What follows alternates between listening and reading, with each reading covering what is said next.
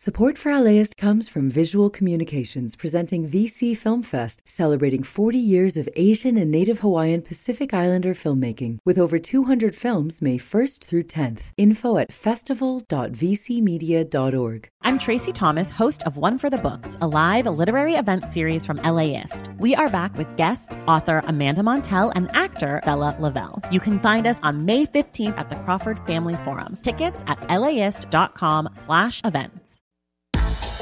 Tell those clickbait medical headlines to take a seat. This is Sandra Tsinglow with the Lowdown on Science. We all know that sitting all day isn't ideal. According to recent headlines, sitting is the new smoking.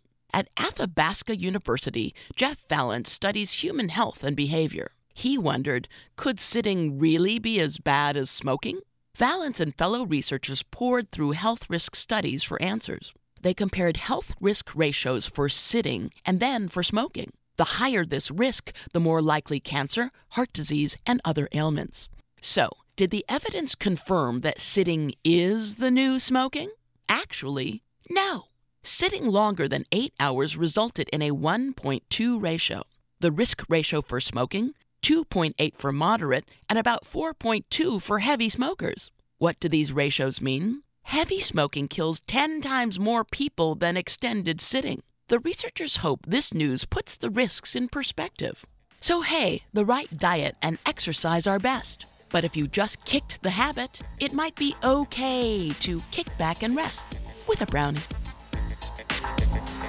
The Lowdown on Science is produced by LDOS Media Lab in partnership with the University of California Irvine Science Communication and LAist, and made possible with the generous support of the Fuse Family Foundation.